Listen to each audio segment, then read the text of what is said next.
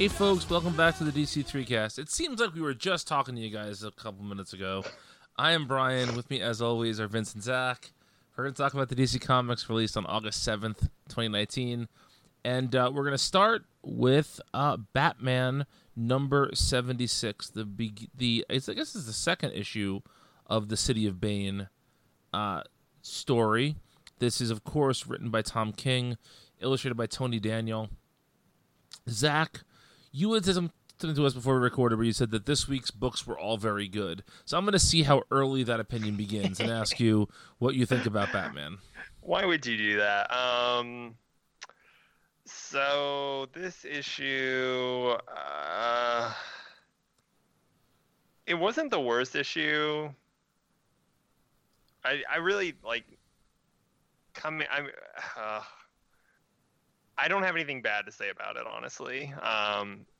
That the makes goodwill one of I have, us. well, the goodwill I have for this arc that, I expressed with the last issue continues on. I don't think this issue was as interesting as the first issue in this arc, but I thought that this was fine. Vincey?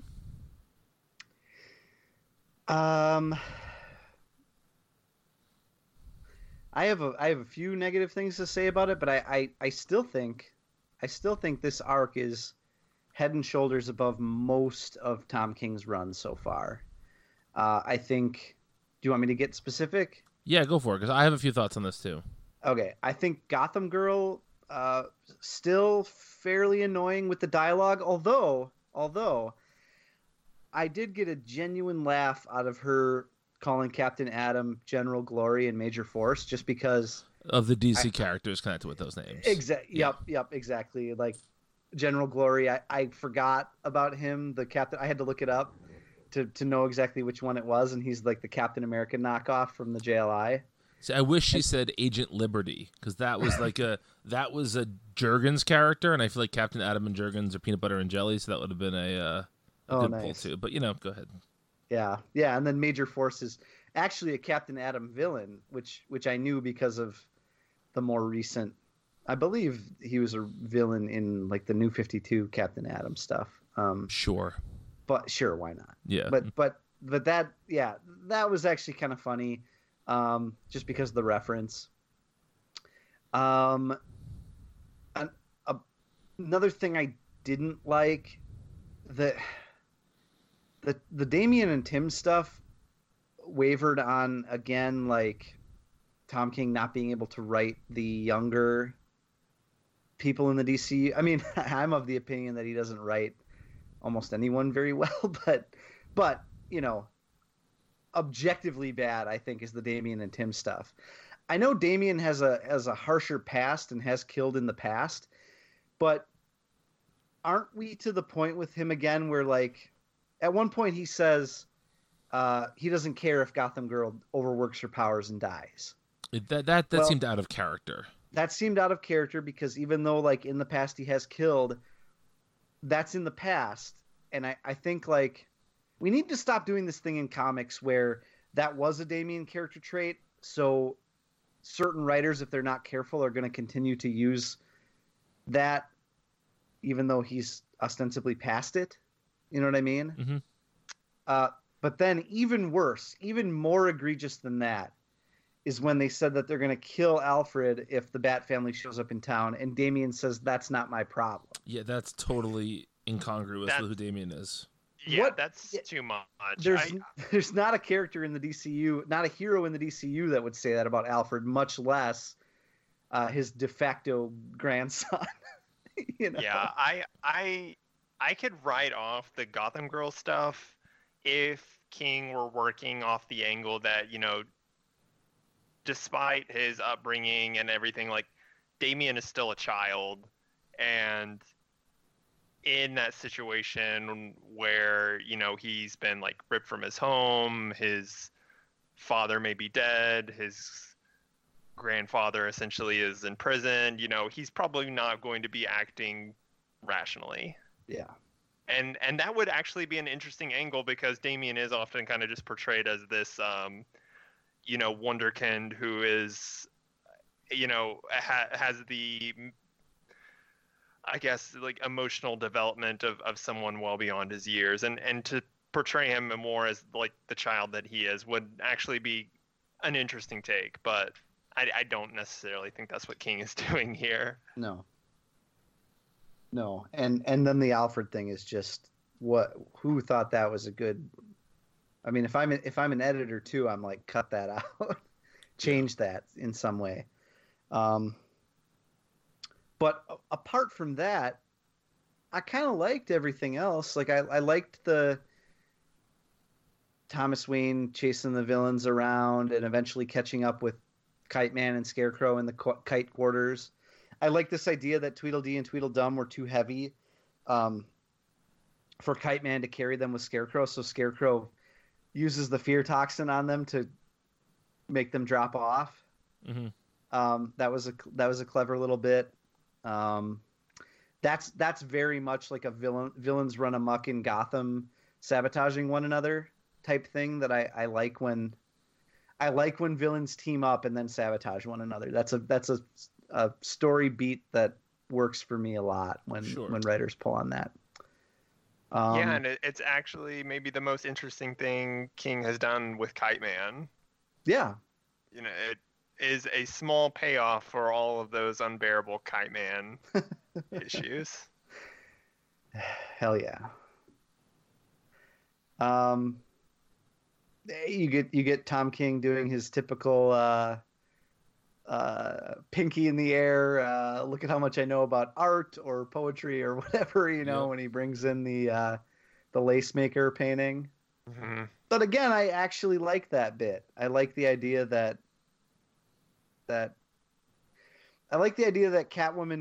Catwoman's solution to needing money to take care of Bruce is to steal a painting, because that's what she's always done. And I actually like, and again, this is, one of the few things that I've consistently liked about Tom King's Batman is the Bruce and Selina stuff. And I find Selina to be genuine when she says, Bruce, if you'd wake up, I'll never steal again, I think she believes it in the moment. Yeah.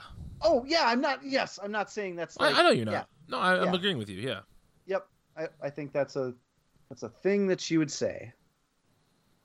It feels true. Yeah. So I didn't hate this. I don't love it, but if every issue of Tom King's Batman had been about this level, I think we'd have had something here. Yeah. Couple of things. Leave it to a CIA man to reference JFK, where Scarecrow says, "Is it safe?" So it's a JFK, the Oliver Stone film reference. Yeah. I thought the Captain Atom stuff read really poorly, especially when he's like, I fought for my country against everybody. I fought with the League against everybody. It's tough and it's rough. Like this crybaby, I'm retiring shit didn't work at all for me. Did that work for you guys? Was that Rambo? No, that was just me. Was that Rambo when he's like, it wasn't my war? No, it was just me doing a dumb voice. But, okay. But that didn't ring true to me at all. Sure. Also, and I don't want to go too deep into this because this is so deep into the jerk off hand motion Hall of Fame here. But I don't want to talk about how Captain Atom is, and they even say one of the strongest heroes in DC, and Gotham Girl just makes a fool of him. If she's that powerful, why aren't they using her for more stuff? It just seems like they've said how powerful. They said, "Oh, she's really powerful," but to show that just seems very, I don't know. I also think when you make characters that powerful, it makes them less interesting. And Gotham Girl needs more pathos, not less. Mm-hmm. So I don't know why you would do that to her, but that's a conversation for a shittier podcast than ours.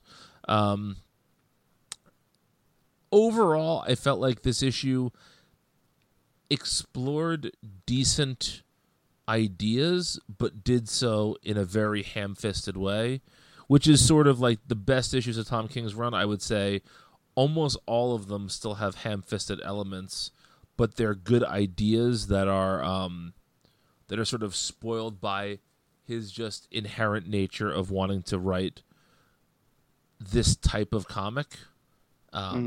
But I'll say the Bruce and Selena stuff was fine.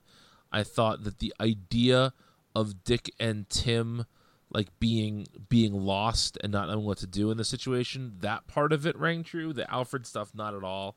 But just, and Tim and Damian are always sort of the oddest of bedfellows within the Bat family, right? Because Tim was Robin, and then Dick basically told him, you can't be Robin anymore. And then Damian becomes Robin, and so there's always that inherent tension between the two of them that I think is can be well done, but King doesn't particularly do it here. Sure. So sorry, Tom King. Zach, you got anything else on this one? No, that pretty much covers it. Tony Daniel's art is Tony Daniel. I don't know. Yeah, it's yeah, he does. I don't know that I like the art technically, but I do like. He brings the bombast, whether it's earned or not. Like the art is clearly going for it in places. When Thomas Wayne bursts into a scene, it's like a big full page spread. Yeah. The same thing happened in the first issue with Gotham Girl and a couple other scenes where Tony Daniel's. Yeah, clearly going for it, even if the style's not my favorite. Yeah. One last thing I want to say about this issue is kind of a through line that I think we saw in a couple DC comics this week. That's kind of interesting to me, and that's again without getting too far into it. I mean, I don't care if our listeners are mad, but like, I just don't need to go off on a rant. There's a little bit in that Captain Atom stuff about kind of the world as it is today, where he says something about Gotham's peaceful. That's all they care about. Not who's running it or how, not the bad being done in there. As long as they get to brag that the villains are gone, nothing else matters. That line, I don't know if you found that particular line to be hokey, Brian. No, I thought that line was actually pretty good. Yeah, to me that references a lot of like what we see regarding Law and Order in the year 2019, where it's like all about the ends justifying the means. Yeah. Yep. Exactly. Yep. Yeah. And that idea will kind of come up once or twice again this week, but I just wanted to point it out here and maybe not talk too much more about it. You know what I'm talking about, listeners. Yes, they do. Let's talk about a comic that absolutely fucking whips, and that's Doom Patrol: Weight of the Worlds #2, written by Gerard Way, illustrated by Jeremy Lambert. I think Zach just died. I did when I read this book. I did, yeah. Because it was so good.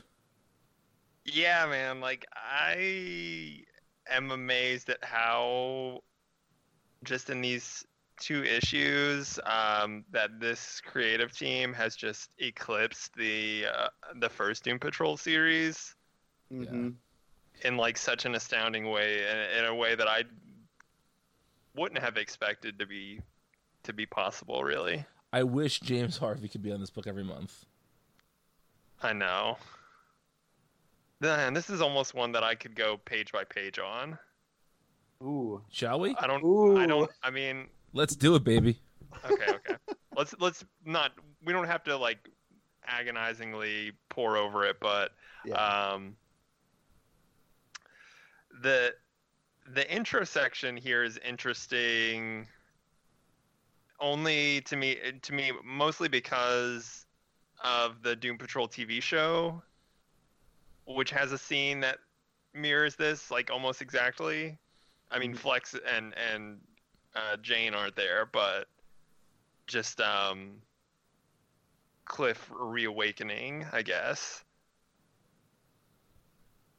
Interesting. Yeah. Okay. It's really well done by James Harvey too. Yeah. I loved Flex saying his name over and over again in case he forgot who he was. Yeah. The title page, the second page of the issue, so good. Just the design sense there. Mm-hmm. The idea that Cliff Steele, this isn't going to consistently be the way that he processes information or thinks about things, but that we see it laid flat across this, in these big bold letters, Mm-hmm. that like this is what's going through his mind as he's waking back up. It's really well done. It is. It is really well done. Title for this issue is Space Divorce, which will be a thing later. Which a character will yell later. Yes, it will. As if they were Beavis and Butthead yelling frog baseball. Oh, well played, my buddy. I love this idea that the negative man, what is his name? They mention it several times in this issue. Larry Trainer? No, like the actual entity's name. He has a name. Oh, yes. Damn it. It's like 4 letters and the 2 middle letters. Keeg. Yes, yeah. So Keeg has created this new body for him that he had actually started on before Cliff became a human again, and so now he's getting to use it, and he's like gamified it. Yes. Yep. It's achievements based, but it's based on doing nice things. It's very much like Animal Crossing or something. Yeah. I got like Scott Pilgrim vibes as well. Sure. Yes, yeah. Cliff has what is it? Unlocked the power of self-respect. Yes, Yeah. exactly. Yeah. I love how they're mundane tasks that have nothing to do with the outcome. Yep. Right. Watering a plant upgrades his boots. Yeah.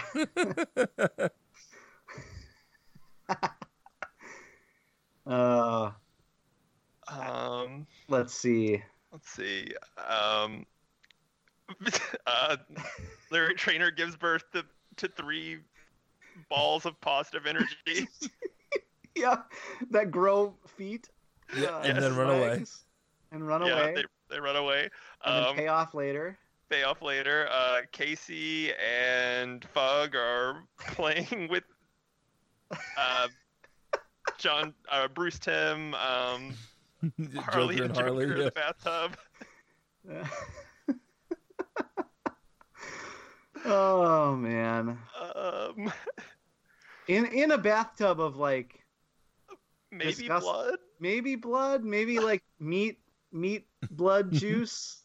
I know there's a lot of meat. There's a lot of meat stuff in that first Yes. Doom Patrol volume. Yeah.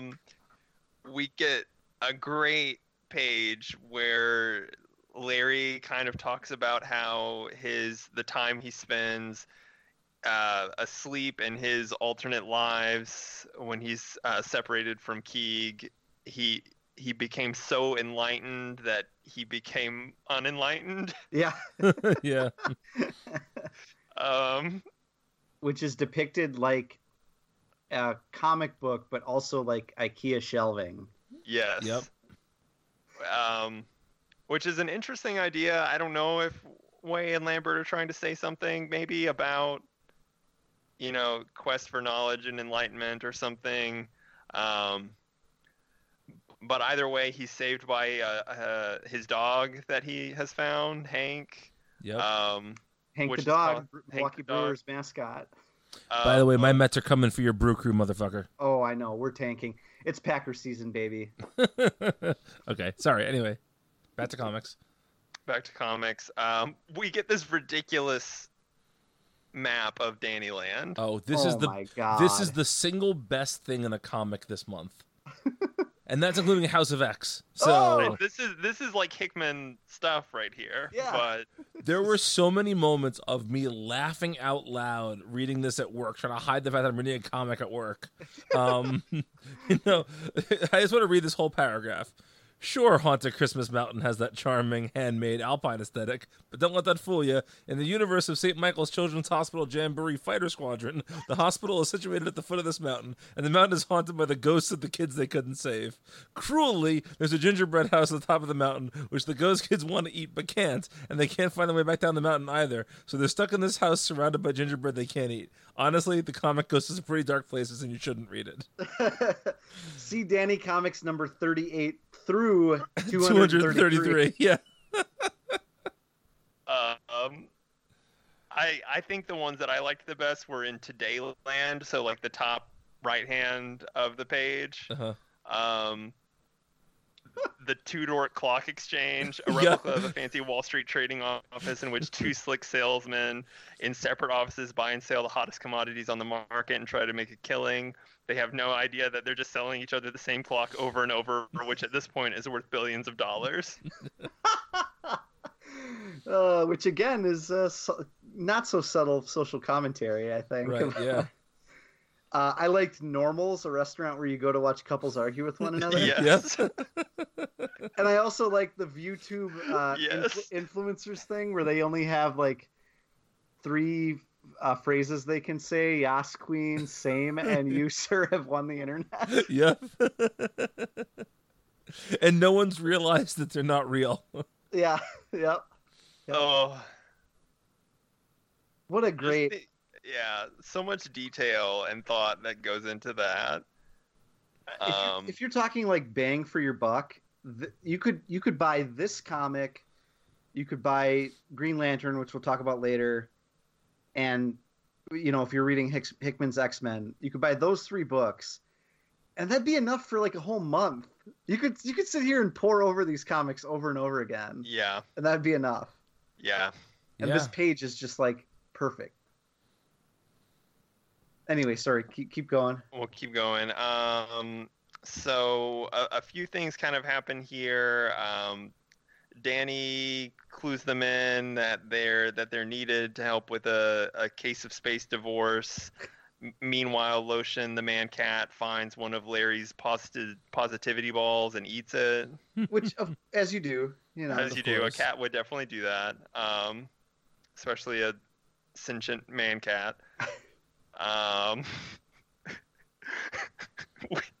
We get to the space divorce trial,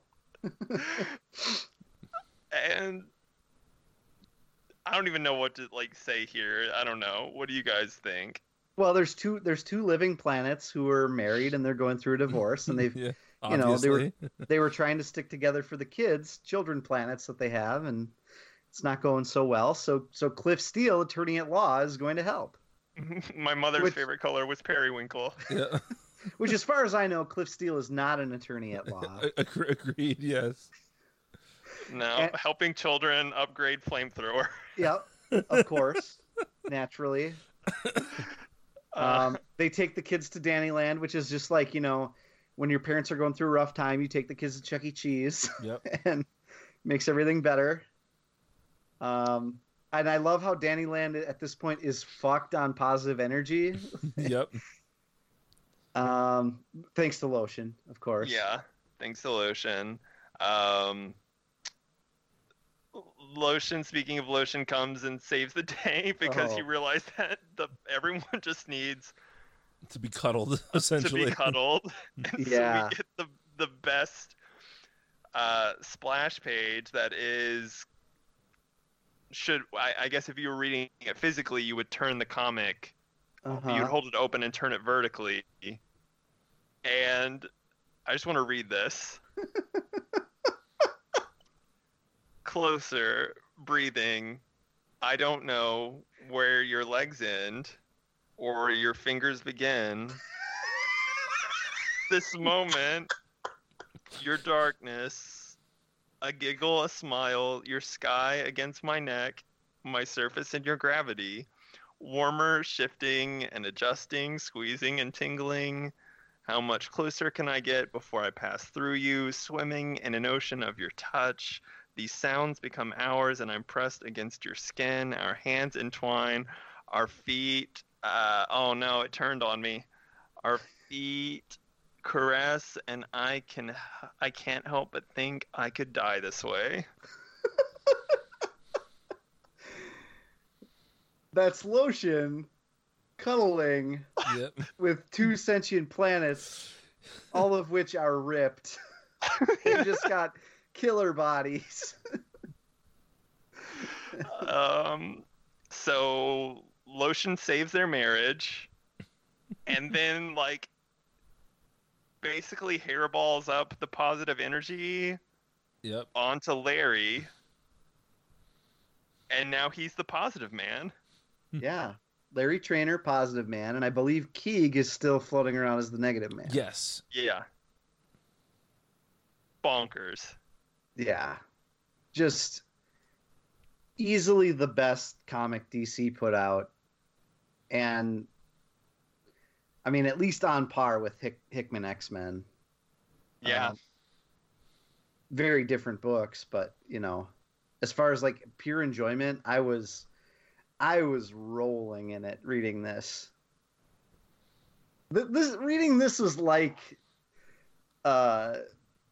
doing a drug or something. Yes. It was like snorting marijuana. I thought you shot marijuana. Yeah, you inject it. That's right. Yeah. Stupid. You burn it on the end of a spoon. Exactly. All right. Anything else to add about this beautiful, beautiful comic? I mean, that James Harvey, you can't say enough about that either. Like, man, he's good. That Dannyland page is like, I mean, most of it is funny because of the words, but like that design and the laying out the map, it's so him, man.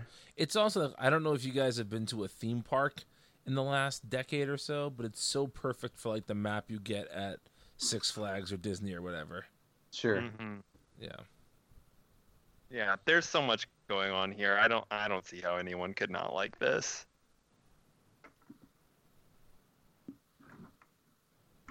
Yeah, baby. Let's do this. Let's take a little Thanks, break. Austin. Yeah. I tell this story on the podcast. So, the other night, I tell my kids stories all the time, right? And they ask me to put like crazy characters in the story. And so the other night, my son wanted to hear a story about all the characters from the Mickey Mouse Clubhouse. And I can do a decent Mickey. I can do a decent Goofy. I can't do Donald Duck to save my life. So in the fiction of the story, Donald Duck had a cold, and now he sounds like Austin Powers. So I would do like gosh Donald, and be like, what's wrong, baby? I just throw Austin Powers in there, and now my kids want me to do all the stuff in the Austin Powers voice, but they have no idea what that voice means. They just call it like the sick Donald voice. So yeah. What I was gonna say is let's take a break to smoke a cigarette after that. Intercourse with Doom Patrol, and we shall return momentarily. Hello, we're the hosts of the Multiversity Manga Club podcast. I'm Emily. I'm Zach. And I'm Walter. Each month, we pick a manga to read and discuss among ourselves. Past books include Monster, A Silent Voice, and Pokemon Adventures. We also look back on the past month's installments of Weekly Shonen Jump, discussing the highs and lows from the Viz anthology. We've even discussed notable manga adaptations like Netflix's Death Note. At the end of each episode, we announce next month's book club pick so you can read along with us. We're always open to suggestions for future books as well. So join us on the first Friday of every month on multiversitycomics.com, Apple Podcasts, or your podcatcher of choice. And we are back with Justice League number 29, written by James Tynion IV and Scott Snyder, illustrated by Bruno Redondo. Bruno Redondo. Yeah, I feel like this issue didn't look like a typical Redondo issue. And I mean that somewhat positively. This is better than his normal work he's been doing lately. But yeah, this is a Jaro-centric issue. I thought it was reasonably fun. There are a couple of really nice moments here. I love sort of the petulant teenager Jaro we're getting right now. I believe he calls the Legion of Doom turds at one point. Just, for justice, you turds. Really enjoyed that. Yep. Jaro is delivering on the promise that teenage Groot promised. But didn't really, we didn't really get to spend much time with teenage Groot. So that is true. He's serving that role. Yeah, he is. Vince, what'd you think of this issue? On the whole, I liked it.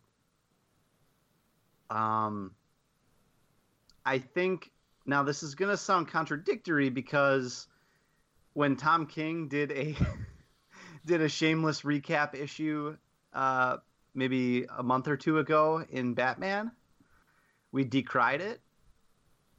And this issue is, I would, if I have to throw a number on it, it's about 33% recap, I would say. It's kind of Jarro retelling his role in No Justice, for anyone who didn't read that or doesn't remember, all the way up to now. And how he got involved with the Justice League and all that stuff. Conceptually, I don't like a recap, but I did think there was enough new here by putting it in this humorous, kind of self-aggrandizing mode that Jarro's in. I believe at one point he self-describes himself as a hero loved by all, which is great. And the thing that this almost made the entire issue worth it. And I love that Snyder and Tynion, to their credit, got to go here in issue 29 of their big, massive Justice League run. But the part where Bruce is giving Jarro the big speech at the end, where he closes it by saying, "We are all Jarro." And Barry Allen looks at him like, "What the fuck?" And Bruce is like, "Don't." Yeah. Let me run with this. Yes, that is so perfect. And it's so perfectly executed by the writers and by Bruno Redondo that, like, any other misgivings that I had with this issue being a recap or maybe being a little exposition heavy as per usual were kind of wiped away, and I was just charmed. I was charmed by the whole exercise, I think. There's one or two other little details that I'd like to talk about and laugh about a little bit, but I want you guys to talk more generally about. Zach, what did you think? So I liked everything related to Jarro specifically in this issue. I had one main complaint with the issue, that has to do with this kind of recurring conversation that we've had about the 7 forces. Yes. Yes, this is the part I want to laugh about. Yeah. Go So for it. I would say those first 3 forces are ones that were clearly delineated over the course of the series and that we knew about, and they were there.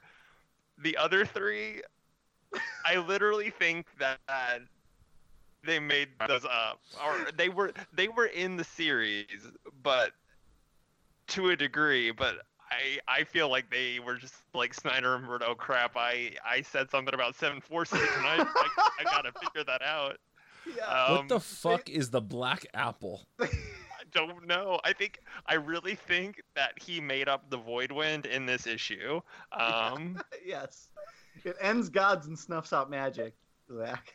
They called it the Voidwind. I feel like... some forces they were just now giving names to, literally. literally, Snyder and Tynion we're just now giving names to. I love it. They penciled it in. Yeah, there's 7 forces. We'll think of the other ones later. Yeah. And then, if that's not enough, they still only give you 6 of them. Yep. Because then they go, well, when he finds the 7th force, that will be enough to unlock the totality's truth. Like, they haven't thought of that one yet. Also, I at no point do I understand how Lex got a hold of these 6 things. You know what it screams to me? What's Again, pure speculation. I wonder if some of this is. Oh man, I'm really going. Scott Snyder could probably call bullshit on this if he wants, if he ever hears this. But I almost wonder if the 7 forces were meant to potentially pad out this story, depending on what's going on with the greater DCU, And so, like, as they continue to clear up what's going on with Doomsday Clock, what's going on with Rebirth in general, King's Bat Run, you know, maybe some of the other books Jeff Johns may or may not be working on, maybe some of the Legion stuff, like, maybe that was just padding that they could kind of maneuver around if they needed a little more time. Right. Mm-hmm. If that's not what it is, that's kind of what it feels like. Sure.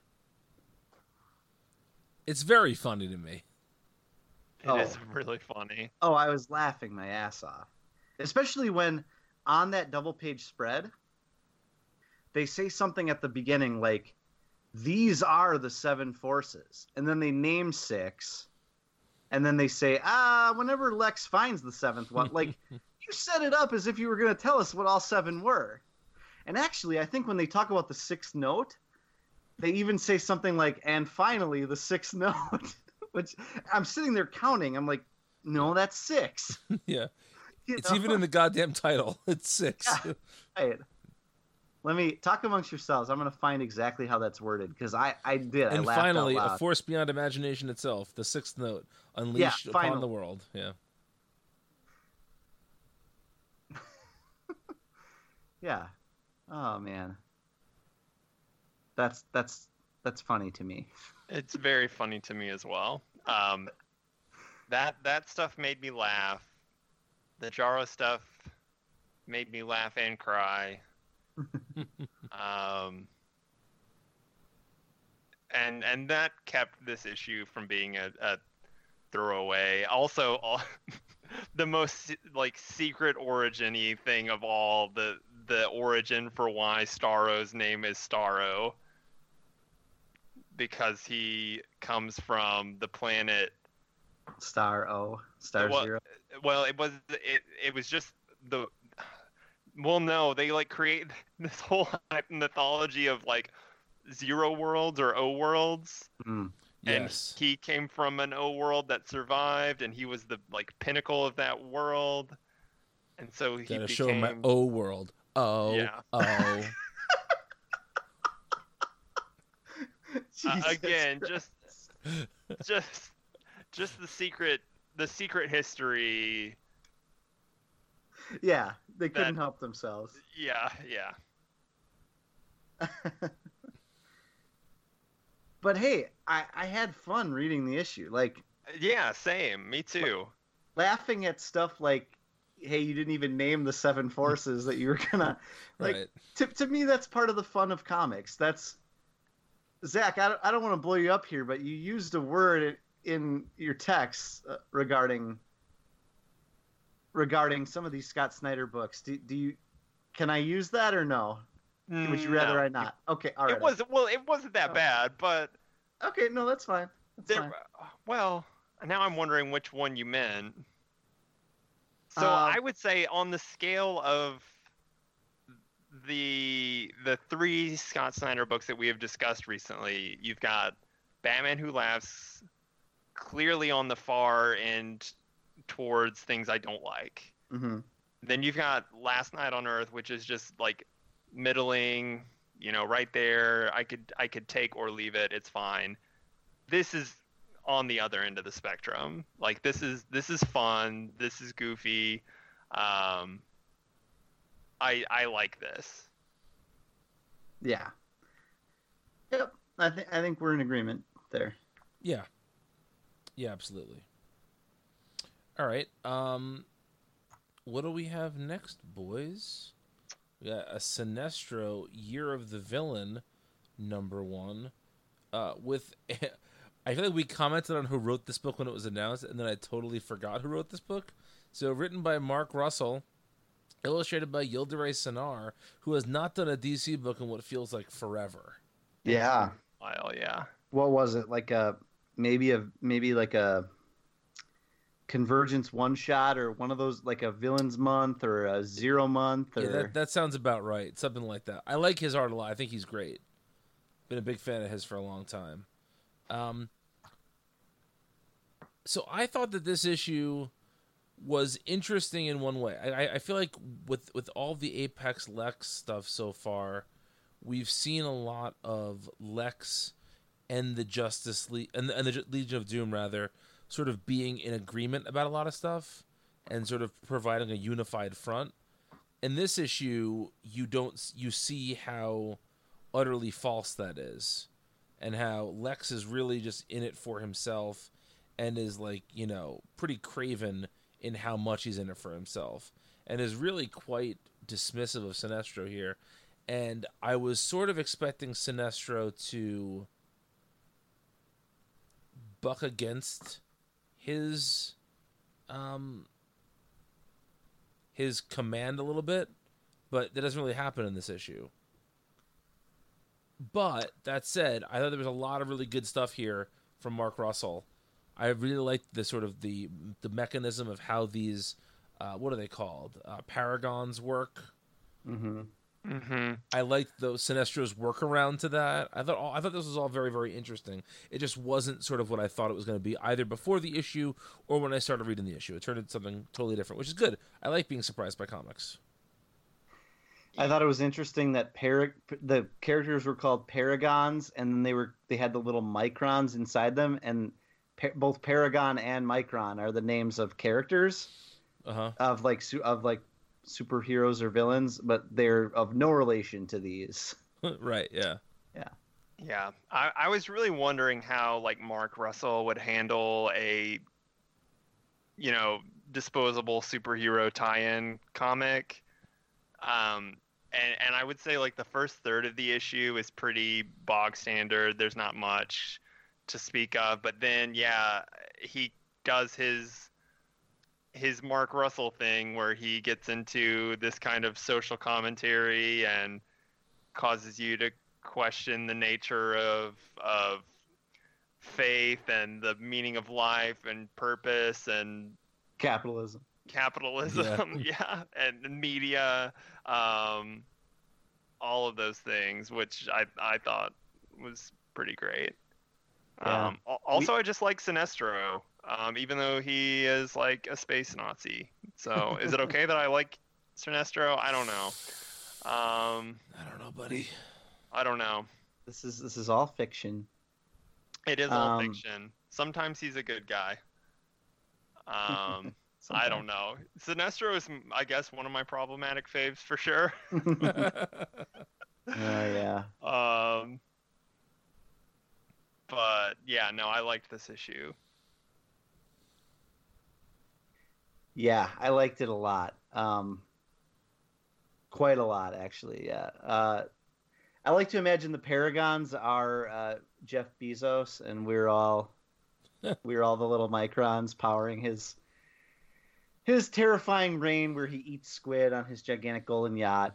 And without him, would we even know right from wrong? I don't know. That's no, I liked this, and I hope.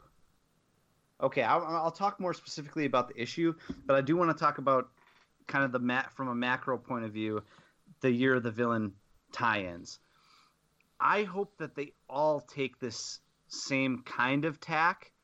I was a little worried that it was either going to, one, ham-fistedly retell you Sinestro's origin or something like that.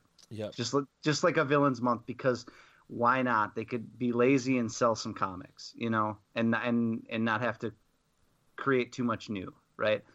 But they didn't do that. It's a completely new story, completely novel to the idea of who Sinestro is. And I hope all the other creators who were involved with this project are as thoughtful as Mark Russell was in creating this issue. The other kind of macro thing I like about it is, you may remember, I think it was maybe at the end of the first arc of Justice League, of Snyder's Justice League, maybe the second, I don't quite remember. Remember when Black Manta had a disagreement with Luthor and kind of abandoned the Legion of Doom? Yes. For a bit? Remember that? Okay. At the time, on this show, I talked about how maybe that was a way to start to show the cracks that would later lead to the Legion of Doom falling apart or them failing, because we had been led to believe, that Doom ultimately wins or that the heroes fail, which of course, that's comics. You're told that the heroes are going to fail and then they don't, right? Right. But the fun part is seeing how that happens. And I thought then like a really interesting way into that would be if all these different heroes let their egos and whatever get in the way of this unified front and they slowly start to crumble that way. I kind of mentioned that when we talked about the City of Bane stuff. I like when villains just can't help themselves but to not organize and they end up backstabbing or falling apart or just having too much hubris, right? Right. And you can see the beginnings of that. Brian, you brought up how Lex is kind of abusive to Sinestro, or not, maybe abusive is not the right word, but like controlling, dismissive, doesn't necessarily have the greater interest in mind, even if he says he does or acts like he does sometimes. Sinestro, too, can't help himself but to essentially accomplish his task that Luthor gave him, but then keep a little paragon for himself to use down the road, And it would be a real shame if that never comes back, if they never go back to that idea. But I have to think that in a future issue of Justice League, you're going to see Sinestro palling around with his big paragon, and that fucks something up, So I think the seeds that are being planted here are really interesting. To talk about the specific issue itself and what I really liked about it, I like this. This reminded me so much of like a Golden Age comic, maybe mixed with some elements of the Silver Age, because like back in the Golden Age of like the Golden Age Wonder Woman and Batman comics I've read, Wonder Woman would just come across an alien race that had never been mentioned in a DC comic before, and maybe never mentioned again. It would be like it'd be a one-off story. These are the Lilliputians, to pull another reference. Like she comes upon them, she has to solve a problem with them, and then she flies on to her next adventure. Right? That's what this is. Like Mark Russell just invents a new alien race, or whatever they are. I don't know if they're aliens or robots or whatever. And Sinestro has to deal with this problem and then go on his merry way. And we may never see the Paragons and the Microns again in any like major way outside of this story arc, right? Right. So it felt very Golden Age in that way. But then it also, the design work by Sinar really recalled Kirby to me in the way that these Paragons were these like massive, chunky, like almost Sentinel, X-Men Sentinel characters, and then the little Microns crawl around, and there's this like hyper technology within them that looked very Kirby-esque. So it was like mixing. It was a very old school comic in that way, set right in the middle of this very modern new school year of the villain event, And for a one-off issue that has a bunch of social commentary in it too, I thought that was a conscious choice. The other thing that was very Golden Agey about it was that Sinestro solves the Microns problem in a very Golden Age way, where like you see him looking at the Microns doing like sciencey stuff on a clipboard, and they're going down a conveyor belt, and he's extending their lives by 0.2 milliseconds. Using science, we're never told, but it doesn't matter. It's we're just told that he does it, and that's great. That's the Golden Age of comics in a nutshell. So,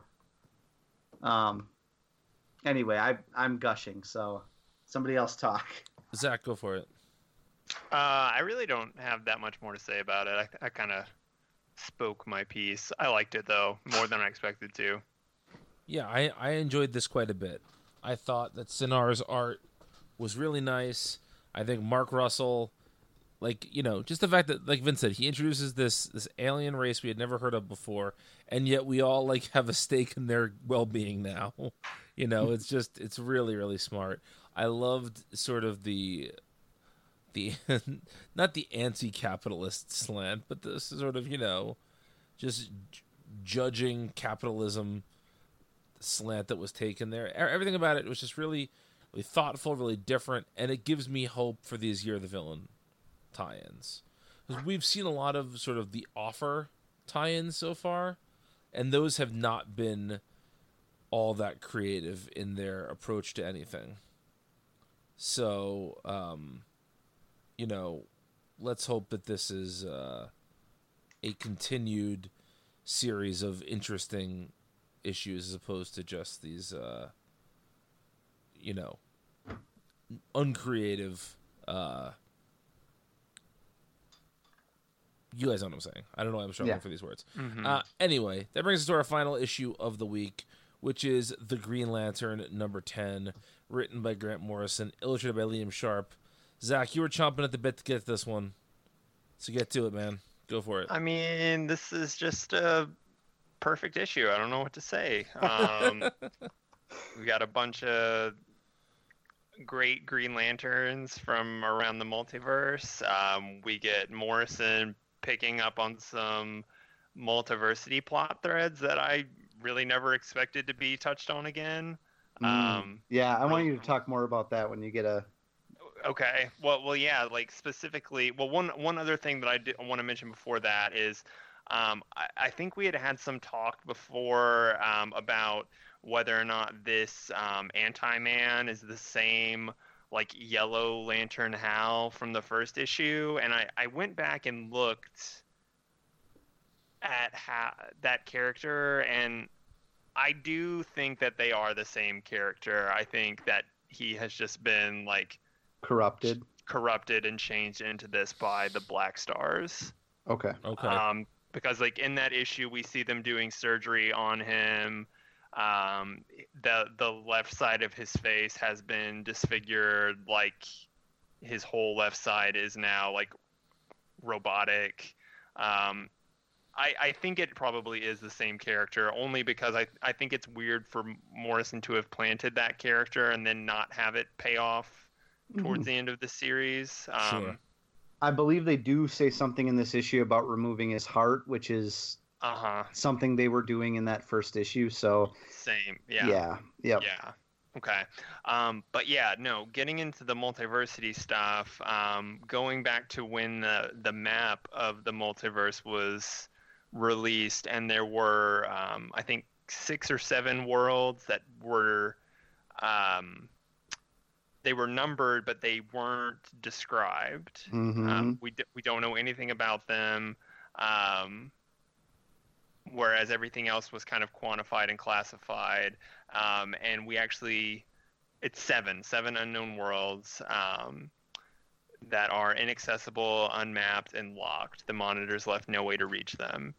But then we actually go to one of those worlds in this issue, which is, I just did not think that we would ever get that touched on. There's also some really great multiversity and multiverse-centric jokes. They talk about Earth 1, and I think somebody mentions, that nobody could agree who was Earth 1, which is kind of a funny jab at how like the Earth 1 graphic novels work. Yeah. Because they're not supposed to be in the same continuity, I don't think, which is really funny. I'm so glad to see Morrison returning to this stuff. He has the cube that he introduced in, I think, Action Comics. I think you're right. Yes. It was in that issue with the President Superman, I think was the first time that we ever saw that. Oh my God. I knew I'd seen that somewhere before, but I could not for the life of me remember. Yeah, You're right. Yeah. Yeah. Man, just like, again, just Morrison doing what he does, playing on old DC continuity, picking up threads that he planted a decade ago, and just picking them back up like it's yesterday, and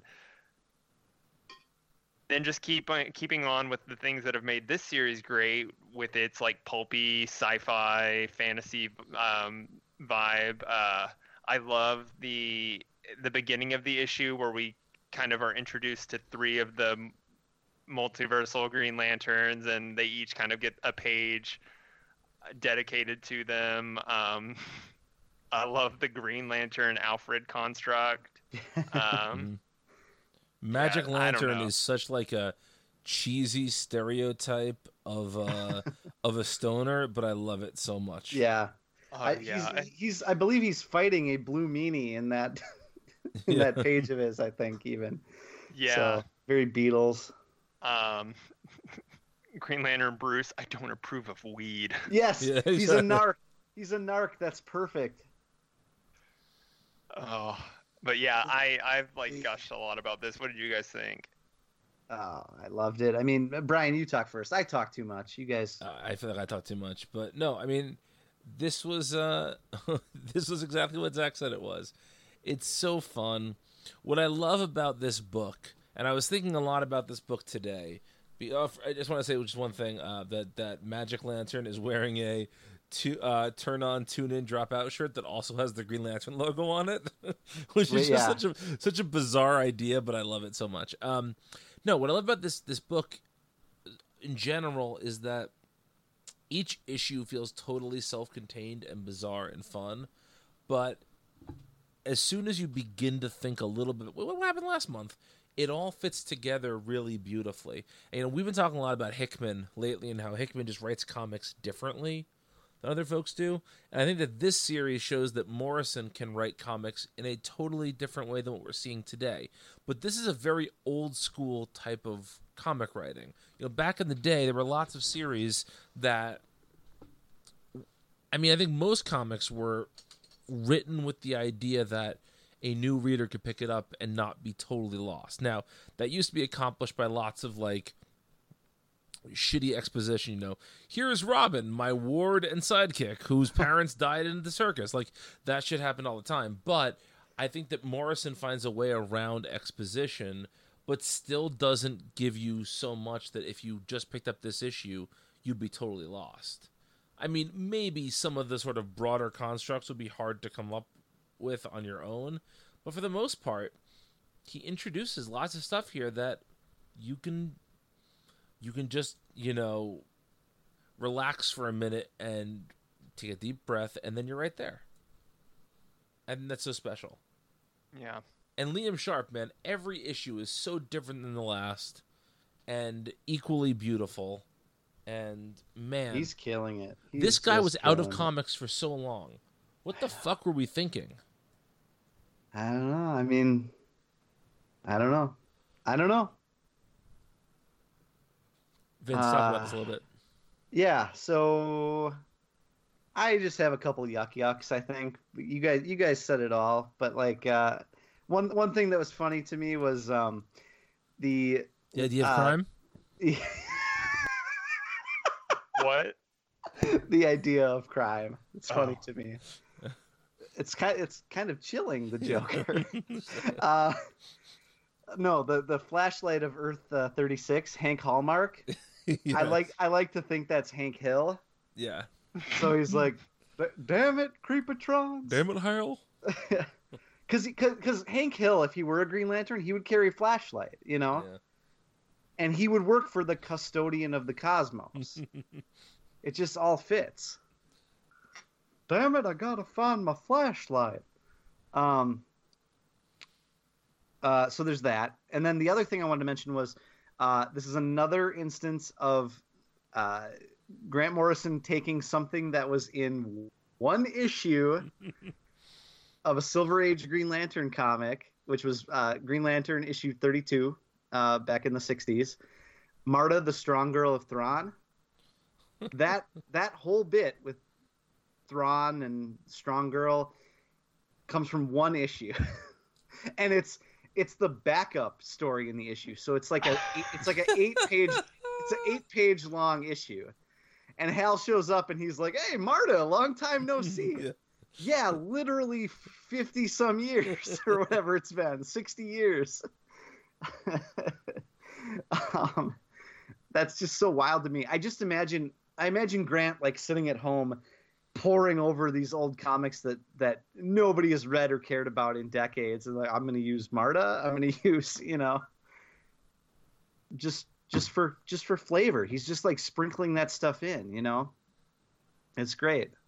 The one other thing I have a note on here that you guys didn't talk about was, correct me if I'm wrong, but Earth 11 is the quote unquote gender flipped Earth. I think that's right. Yeah. Yeah, and I believe so. So the thing that I like about that is that they got a distress call from Star Sapphire of Earth 11. Except I don't think we've ever seen Star Sapphire of Earth 11 yet. No, I think you're right. I think we've only seen the Trinity, actually. I may be wrong on that, but we've seen the Trinity, and I think maybe one or two or three other characters were maybe made mention of. Because I think I looked at the Multiversity, or I looked at the DC Comics Multiversity map website, and it gives you like a little list of the characters that are known to have existed there, or something like that. Mm-hmm. So I think there's a handful, but Star Sapphire wasn't among them. And I think it's funny that Hal or somebody is like, Carol? And someone else is like, yeah, Carol. But I get the feeling that when they show up, it's not going to be Carol. Like Carol O'Connor. As Star Sapphire, yeah. Right. Oh, yeah, it'll be yeah, right. It'll be Archie Bunker, Star Sapphire. Those were the days. Oh man, he was racist. You don't say. Yeah. So I think that's interesting. I think that's a little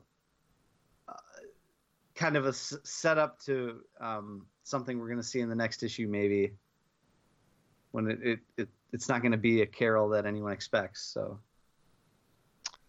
Yeah, I guess one thing on that, and this is like kind of a small thing, but the cover says 12 parallel worlds, 12 Green Lanterns.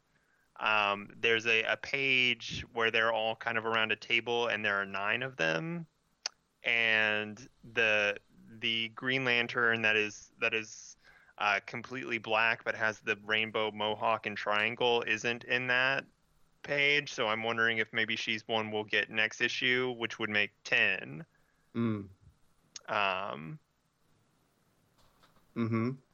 So I'm kind of curious there, but some fun ones that are in that panel that we haven't really mentioned. There's the one from the Green Lantern from the President Superman world. There's the Batman Beyond Green Lantern. There's the Tangent Earth Green Lantern, and I don't know the one that looks like Dr. Manhattan. I don't know what Earth he is from. Oh yeah.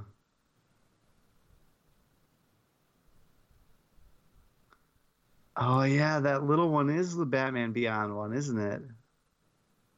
Right? That's the one you're talking about? Yeah. The one sitting cross-legged on the table or float, like kind of levitating. Yeah. Yeah, who is the underwear wearing Dr. Manhattan? Like, what is that? I don't know. I don't remember. It's not the Charlton universe, even though. That's true. Oh man. I'd have to go look through the guidebook again and see if he's in there. Yeah. So, have either of you guys read the solicitation text for Green Lantern 12? I have, yeah. It blew my fucking mind. Ready for me to read this, Vince? Yeah, yep. Hang on. I have it right here. The Green Lanterns will fall. Insidious plans meticulously set in motion since issue 1 have reached their boiling point. As defeat looms for the Corps, Hal Jordan's showdown with his monstrous antimatter counterpart sets the stage for the final pages of this issue and the moment that will echo through the entire DC universe. How bad is it for Hal and the Corps? There's no Green Lantern number 13 next month, but writer Grant Morrison is crafting the next chapter of this story and is coming soon. Only there's no Green Lantern in the title.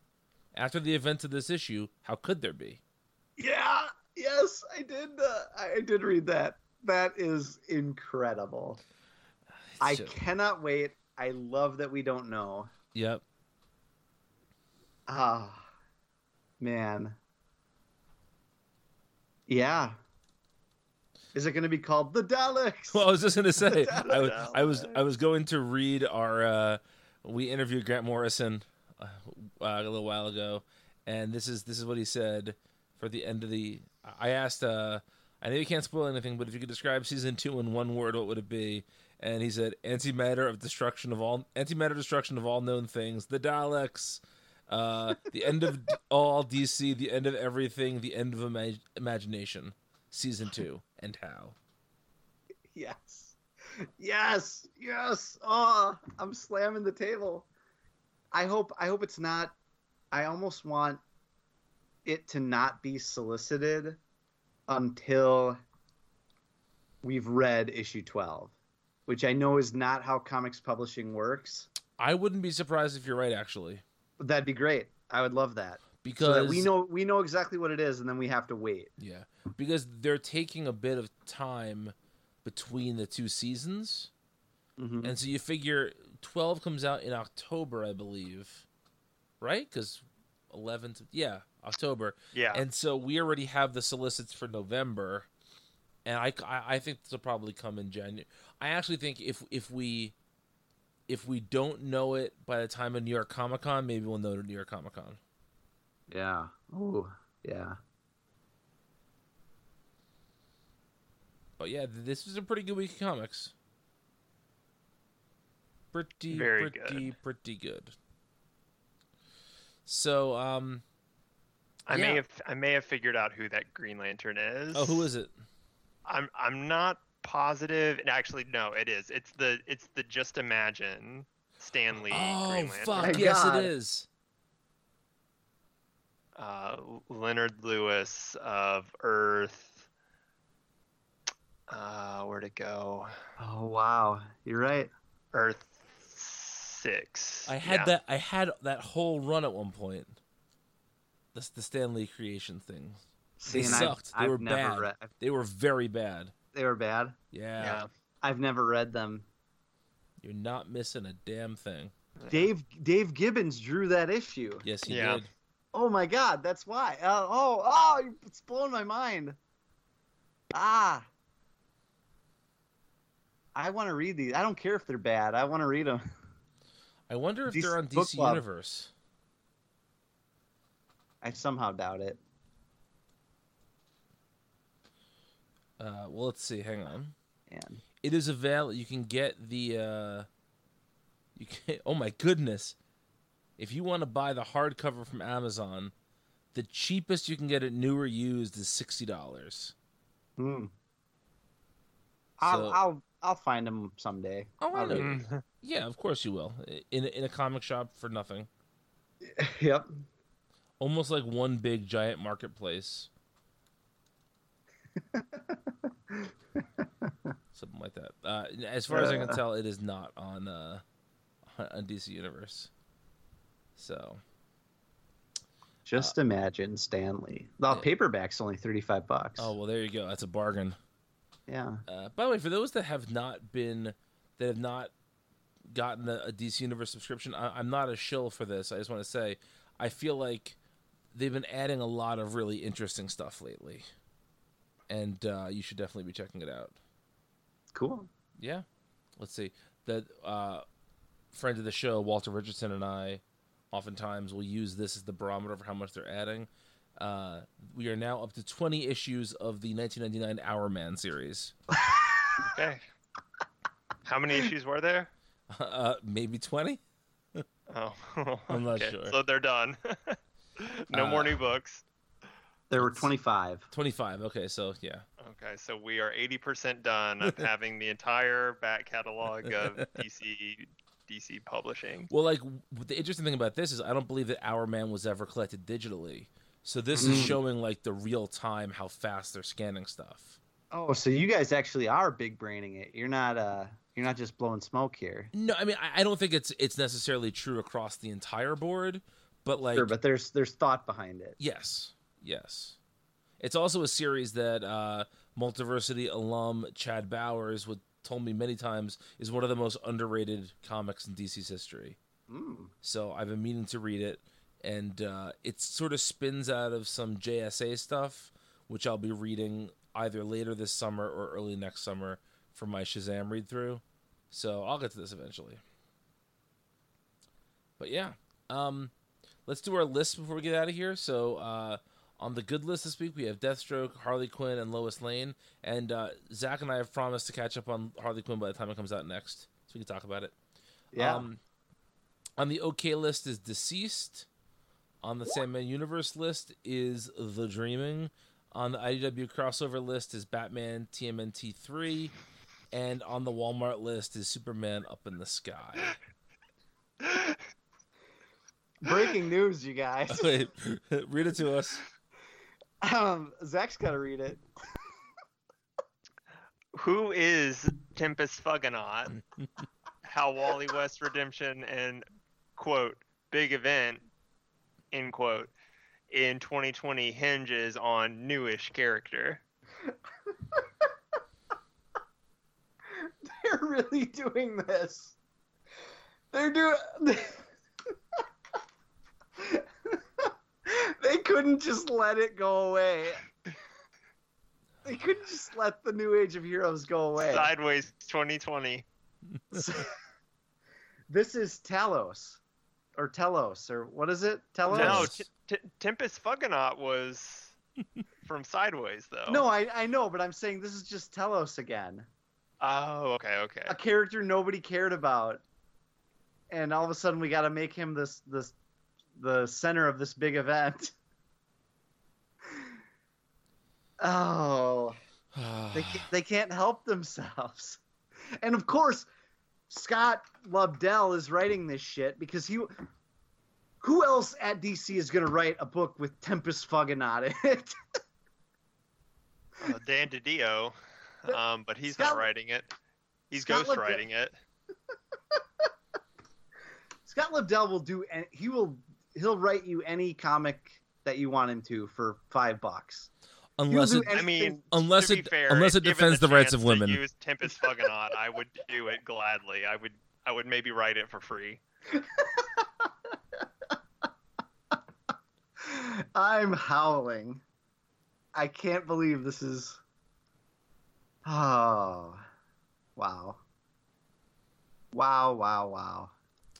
Well, we didn't do this last episode, and we need to do this every week, so we have to look at what's coming up next week. Does anybody have this pulled up yet? If not, I will in 1 minute. I do have it, yeah. Ooh, Zach's got it. Okay, so we've got Batman and the Outsiders, number 4.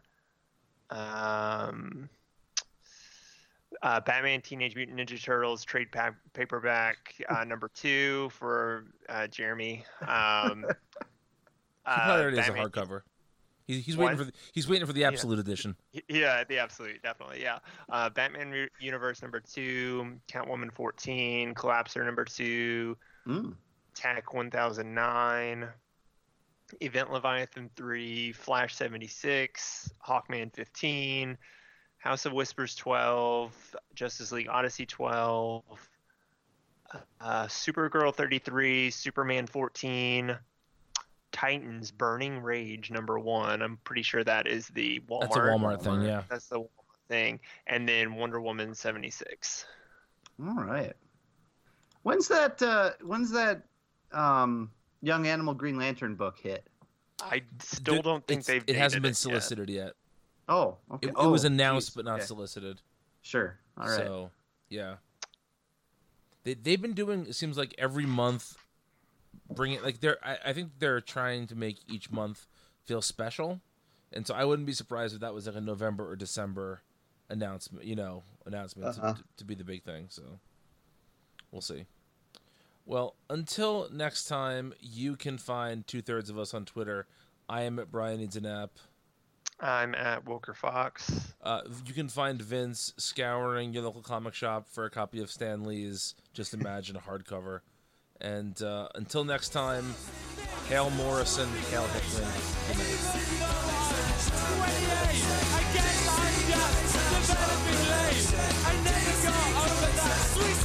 night. Call 911, baby.